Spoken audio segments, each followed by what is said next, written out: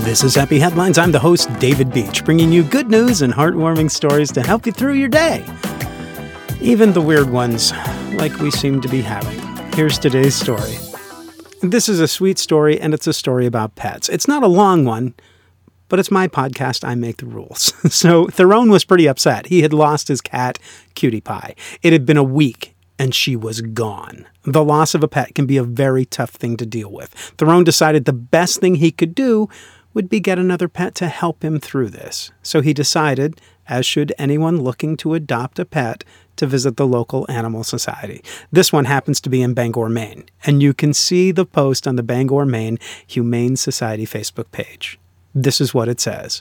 As he perused the kennels, he stopped to examine one of our friends a little more closely, and when the cat turned to face him, Theron erupted with joy. This was Cutie Pie. Theron's camera roll was full of pictures of Cutie Pie, leaving no question that this reunion was the real deal. Cutie Pie found his way back to his forever home tonight.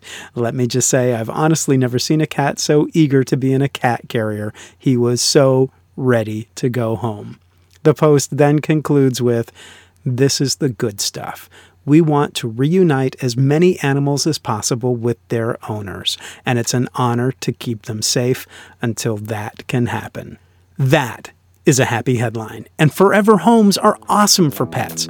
Not a sponsor, but if you're considering a pet, please check out your local Humane Society, and maybe even consider adopting a senior pet. You won't regret it. Thank you so much for listening. This is Happy Headlines. I'm the host, David Beach. Stay happy, stay healthy, and find a way to make someone's day.